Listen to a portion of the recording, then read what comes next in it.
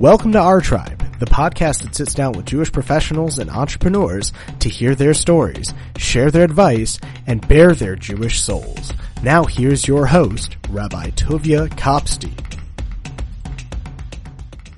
Welcome back to OurTribe, the podcast. This is Rabbi Tuvia Kopstein, and in this episode, we get to meet Ruth Katz, commercial real estate broker. Now, this conversation is very interesting because I am especially ignorant about the world of commercial real estate. So you get to find out about the world of real estate, commercial real estate, from the bottom up, from zero knowledge to knowing a little bit more through this conversation and my innocent and sometimes amusing questions. And Ruth has done amazing things. She's really worked in all areas of commercial real estate from a very young age, from 18 to where she is now. And I think that you'll find this a very interesting conversation. So without further ado, Ruth Katz. Welcome back to OurTribe, the podcast. This is Tuvia Kopstein, and today we have the pleasure of meeting with Ruth Katz, commercial real estate broker. How are you, Ruth? Great, thanks. How are you today? Okay, I'm doing well. Thank you very much. Okay, so Ruth, we'd love to know, what is your story? How did you get started? What are you doing now? Let us hear it. Sure. So I grew up in a suburb of Long Island, New York, and I grew up with a family that was in real estate, but I took the opportunities that were given to me, and I really worked very hard and used all those relationships and built a career out of them. I started while I was in college, and I've been working ever since. Mm-hmm. Okay. Was there, you say you worked very hard with the relationships that your family had already established. Was there a certain expected path for you and you didn't take that path? No, I really wanted to be self-sufficient. I always wanted to be a businesswoman. And I really just have this very similar personality to my father in sales. I mean, really, sales could be, sales in anything. But I chose to follow his lead because I was able to work while I was in college and not have to start as an internship someplace else. Mm-hmm. So your father was selling real estate. Your father was selling houses. Is that the idea? Well, my father still is working today at 81 years old, and He's a commercial mortgage broker from New York, where he does financing for co-op underlying mortgages throughout Manhattan. And he's very well known. He's been in the industry over 50 years. Okay, very good. What's his first name? Harvey Katz. Okay. Oh, no, that would be that's your married name. Sorry. No, well, that's my maiden name. I use I'm divorced, and I always kept my name. Okay, I got it. I'm sorry. Okay, so let me ask you like this. A lot of people want to know, most people that are interested in real estate probably do not have a real estate background, and they want to get started, and they don't necessarily have the capital to get started. Is it possible to make it in real estate starting from nothing, or do you have to have something to start with? Well, I never had capital, and I still don't. It's real. I just do sales, and I'm only as good as my last deal. Uh-huh. And so is my father at 81. It's you have to keep the pipeline going. Uh-huh. Okay, so what is that process? What is it that you're looking to sell? How do you acquire? Like just familiarize. I'm not familiar, and many of our listeners probably aren't either. Yeah. Well, in the state of New York, you can get a real estate license at 18, and I applied for that. And then after 2 years being in the industry, you can become, from a salesperson, you could become a real estate broker. So by 20, I was a real estate broker. And I've been working in the real estate industry under those licenses over the years. Mm-hmm. And whether it be rentals, sales, financing, they all fall under the same license. Mm-hmm. So who would be a customer? Somebody looking to invest in real estate? So where I am currently today is I sell commercial real estate. I sell buildings, land for development. So I would sell either a development site to build a building, or a multifamily home, a hotel, office building, warehouse, industrial building.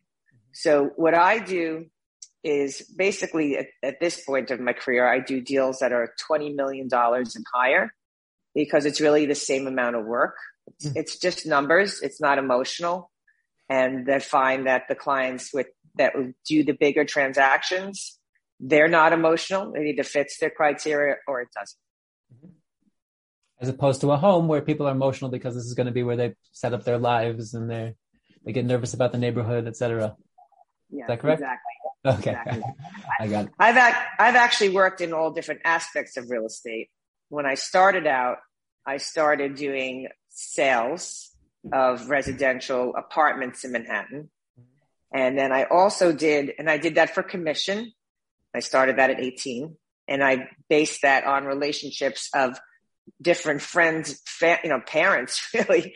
I started working off the network that I was able, had in my life. And then I also worked on appraisals. So since my father was in the mortgage business, he knew all the banks and they trusted him. This was before there was regulations on appraisals, and they would trust his value, and he would send me out in the field to, like, let's say someone was buying an apartment in Manhattan for ownership, I would go in and take pictures and measure and compare it to 3 other comparable sales in the neighborhood, in the building, and average it out and make a report. So I got to learn the market and the industry, and I had some security of having a salary doing those appraisals. Okay. So that probably gave you a lot of experience when you are selling properties, if it's a good deal or not based on that experience. Yeah. I imagine. Okay. Got it. Of all of the sales that you've made, what do you think is your greatest accomplishment professionally? It might not be in sales.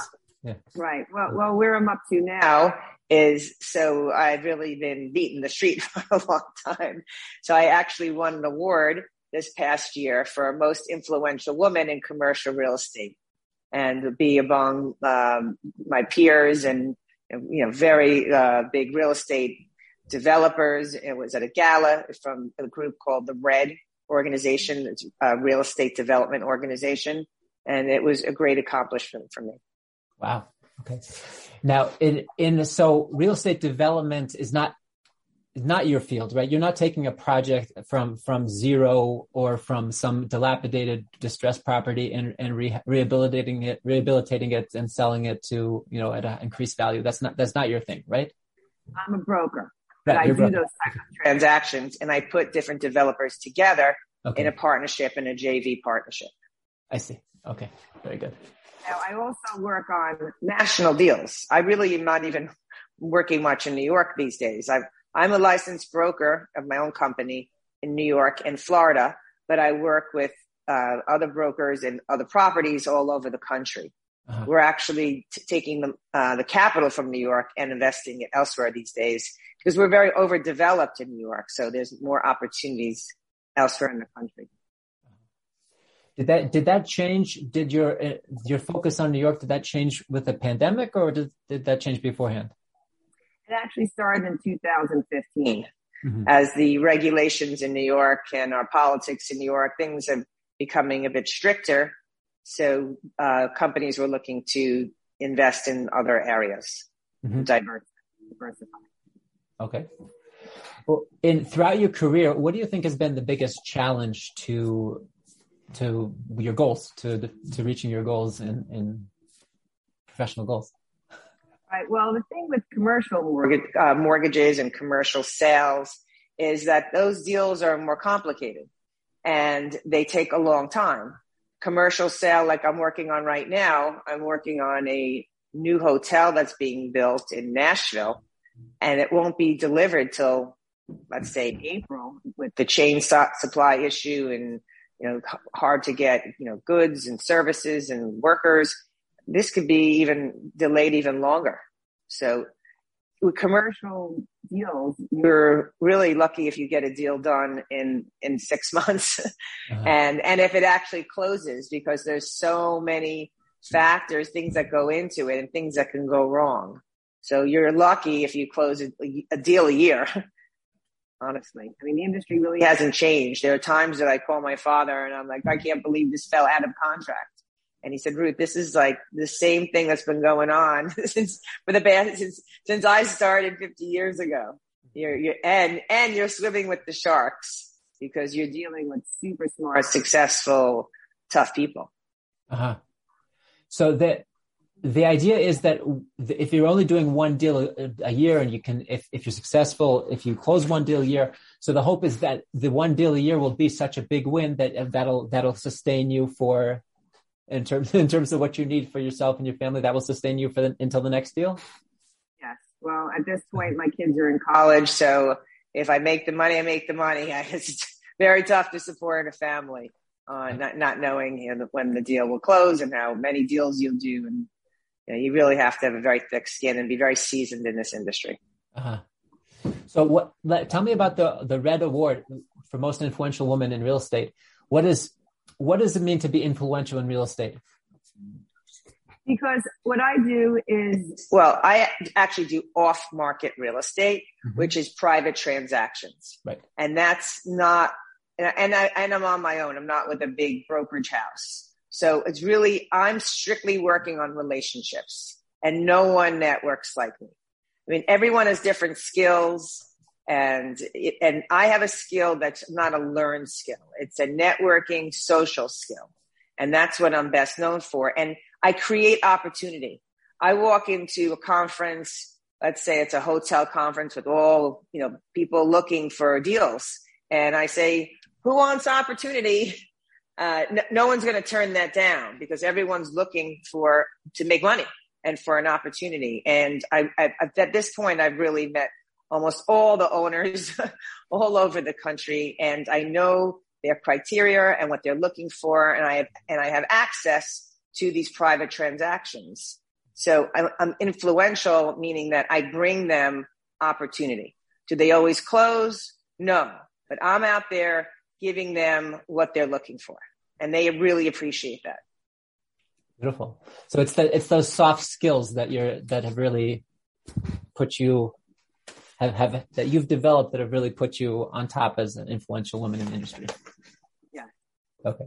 Now, let me know if this is the wrong kind of question. Do you think that is there a disadvantage? It sounds like the advantage of being a woman in the real estate industry is that those soft skills that naturally come to a woman, which is relationships and networking, that those you're using to your advantage. Do you find a disadvantage of being a woman in the real estate industry? You know what? It's funny that you asked that, because I really don't. I think that it's a tough industry, because I have a partner. I have a male partner, and nothing's different for him. Like the way we're treated sometimes, or the way things work out, I don't think it has to do with the sex of the person. I think it has to just do with the skills of the person. Okay. And do you find that there's different skills, that you have different skill sets, like say with your male partner, like he's better at one thing, you're better at something else? Well, I always say everyone has to do what they're good at, right? So I'm good at finding the buyers, and he has the relationships with the properties, and he does the underwriting. He's been in the industry for longer than I have, and that's where his skill set is. He really runs with the deal. I'm putting the people together, and then he's really running with the deal. I keep us together. I have the organization skills, so I keep the whole thing flowing and organized and moving and on top of it. Did you find that the COVID pandemic, did that make a blockage in business for you? It definitely did, because everyone was scared. We didn't know, really what was going to happen. So what we learned in COVID was you don't have to go to the office. You don't have to go shopping in person, and you don't have to go to the hotel for vacation, but you do need a place to live. So multifamily became very important. We actually had a financing freeze for a while. First, the hotels went on a financing freeze, and there was a hold on financing except for multifamily, and now we have a housing shortage and a housing crisis, and people are now working more flexible and be able to work from home, and realizing how important the space of the home really is. So all the deals that I had in contract all fell apart. All the contracts got renegotiated. Everyone was looking for half the value, but the sellers were not going to sell them for half the value. There was a lot of let's wait and see. look, I know there was a lot of transactions that went on because my clients actually did a lot of transactions. They did them actually between themselves. Everyone was also waiting for distress to hit, but it never hit because everyone was very well financed. Like they were previously well financed. The distress never really, we kept thinking, oh, when is this, going to be, these notes are going to come due and there'll be distress. It never really happened. Uh-huh. That's good. That's a good thing. Very good. Now, did I notice that you also do interior decorating, interior design? That's been my hobby. So I've actually, I'm left brain and right brain. So I like business, but I also like to be creative. So I've actually designed 8 of my own homes. I've bought, renovated, designed, renovated, lived in them, and then I've sold them. So that's been a great passion. And I've been very fortunate because I rode really good markets. Wow. Okay. Then the home that you're living in now, is that where you are right now? Yes. And that's designed by you? Yes. Interior? Is. Okay. Can we see a little bit of what you have there? Oh, beautiful. Thank you. Great views. Yeah. This is Manhattan? This is in Manhattan. Okay. Very nice. Beautiful.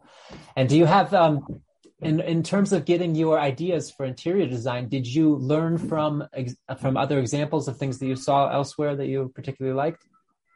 No, it's really just how I like to live. I like glamour. I like clean, streamlined, modern. And I found that was a bit universal for people. And this is something that I like. I like to, I can design for other people, and I've been asked to. I just haven't because it's kind of like Murphy's Law in design. Like everything takes longer. And it doesn't come out right. Mm-hmm. And I wind up having to deal with the mistakes, but I would hate to be responsible for those mistakes for other people. How do you like, you're talking about living in 8 houses and moving at least 8 times. How do you like that sort of transient existence? Well, I like to keep busy. And I don't mind moving because I like to mix it up. Mm-hmm. Do your kids appreciate that they, every time it's switching every few years? Yeah, kids are very adaptable. Okay. And they, as long as they're, with their friends and their schools, they were fine. Mm-hmm. Okay. Now, since this is a Jewish outreach organization, I want to talk a little bit about being Jewish. Did you ever feel in your career, did Judaism ever come up as a disadvantage, as an advantage? Any thoughts on that? In New York, it's been an advantage because a lot of the real estate owners are of Jewish descent and are owners of buildings. So I think that they feel comfortable with me and relate to me, and I get invited to Jewish real estate events. So I think, and I think that's been helpful over the years. Mm-hmm. I noticed that you're involved with AIPAC, and my sister worked for AIPAC for a long time in San Francisco. I wanted to know the environment in the world today, especially with young Jewish people, especially on college campuses, is very toxic. There's such an anti-Israel feeling in the air that a lot of Jewish students who would otherwise openly identify as Jewish feel afraid to do so nowadays. And if they're identifying, practicing, it would be in private. They won't want people to know about it. What are your thoughts on what's going on as someone who supports Israel? What are your thoughts on this? And maybe what message would you like to give to Jewish students out there? I think you are who you are. You have to own it. You have to not be afraid to speak your voice and your truth. I mean, if you look at all different cultures and nationalities, there's problems everywhere, right? We have Asian issues, we have Hispanic issues, African American issues. People are people. We've been breaking down old systems to be creating new systems. We're a bit in a healing crisis right now with a lot of change going on, and I think we just have to embrace it. Are you saying at the world in general, or are you talking about as a Jew? Both. Okay. Do you work with an employer-employee relationship? Meaning, you talked about you have a partner. Do you also have people working for your real estate firm that are like somewhat, so to speak, under you? No, I don't actually. I've been on my own the whole time. I've always just been an independent contractor. My partner, he has his own company, but a lot of brokers co-broke. They do deals together. The companies share in the transaction. Uh-huh. What would be the reason? Just pardon my unfamiliarity with the industry. Why would a broker need to bring in another broker? What would the other broker bring to the table? It's just relationships. Someone might know the buyer. Someone might know the seller. We're having extra relationships that we wouldn't have besides our own relationships. Mm-hmm. Okay. So to turn the tables a little bit back to your personal story, is there ever a time besides the stress that you described about not knowing when the deal is going to close or if you have to renegotiate a contract?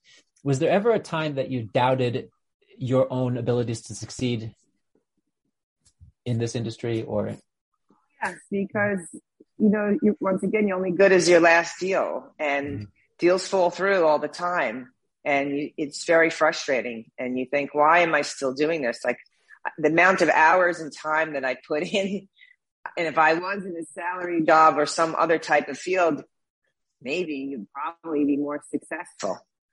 So, it's kind of like, I think of like golf. Like you play golf and you have a bunch of bad shots.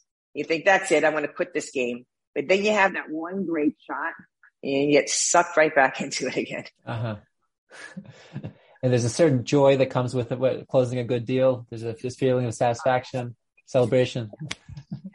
I actually closed a $90 million deal in the past couple of months. And thank you. So, then you feel, okay, well, that made up for the bad COVID years. Uh-huh. Very good. If you would start over again, would you do anything differently? I wish I started earlier. Really? Earlier than 18? Earlier in commercial. Because I worked after, we skipped the big middle part, but after I worked in, when I started off at 18, 19, 20, up till 22, when I turned 22, I actually got into mortgages, residential mortgages. And with my ex-husband, we actually wound up building a big mortgage company because the rates were going from double digits to single digits. Mm-hmm. And my boyfriend at the time, before we became married, he was working at a bank. And I said, you know what? We got to start a mortgage company because we're going to ride this big refinance boom. So he quit his job at the bank. We started with 6 people at the age of 20, 22, 23, 24. And we actually built a big company. He started the company with 2 of his friends. I was never allowed to be a partner, but it's okay because I didn't have the liability, but we built a big business. We wound up with 2,500 employees over the course of the 12-year building of the company. I was in the top 3 salespeople of doing residential mortgages in the company. And the reason why is because I was in the New York market. We became a national company, but I was in the New York market, which had the highest loan amounts. And I also did the highest amount of volume. And then we wound up taking that company public in 2004 as a REIT. Like we became our own bank. We were in the top 10 largest banks in the country. We became a public REIT in 2004. And then my ex-husband became like an expert in the industry. He was really one of the first people to predict the mortgage crisis, mm-hmm. and got out and sold the company in 2006. Mm. So I worked if you look back, I worked as an appraisal, a residential broker, a residential mortgage broker, commercial mortgages with my father, and commercial sales so I've actually done all aspects of real estate except for development, which I'd like to be my last stage at some point. That if I get if you get successful enough, then you invest the money into your own deals and you have partners to do those deals. Okay. So that was going to be the next question. Where do you want to take this? Right. That is to real estate development, hopefully. Well, I also like the design aspect. So I actually have my own family office. So we have, I have another partner with a family office, and like we have access to our own capital to do our own transactions. He's very strict in his criteria. So he hasn't found the best property to do that yet, but that's the next thing we will be doing is our own purchasing of multifamily, because that's really the most secure asset that you can consistently raise rates. Okay. That's where you're going. Okay. Is there any good question that you think that I didn't ask that I should have asked about real estate, about the real estate industry? Let me ask like this. Sorry. I'll get back to that. But if for somebody who wants to get into this industry, what would you advise them? I always say fortunes in the follow-up. Okay. And to be persistent. When I was a mortgage broker, everyone always said, Ms. Katz, thank you so much for your persistence. Mm-hmm. And till today, even I'm, constantly following up with clients and keeping everything, the transaction and details moving along. I think that a lot of people don't really follow through. I also say that all roads lead to Ruth because I know all the different people and put them together. It always seems to connect back to me. And then I always say, you ask, I deliver, because I'm true to my word. If you ask me to get something, like the $90 million deal that I did, the clients lost the deal. They didn't bid high enough. They asked, can you find the buyer that was going to buy it? And I found it within 48 hours. And so they asked, I delivered. Wow.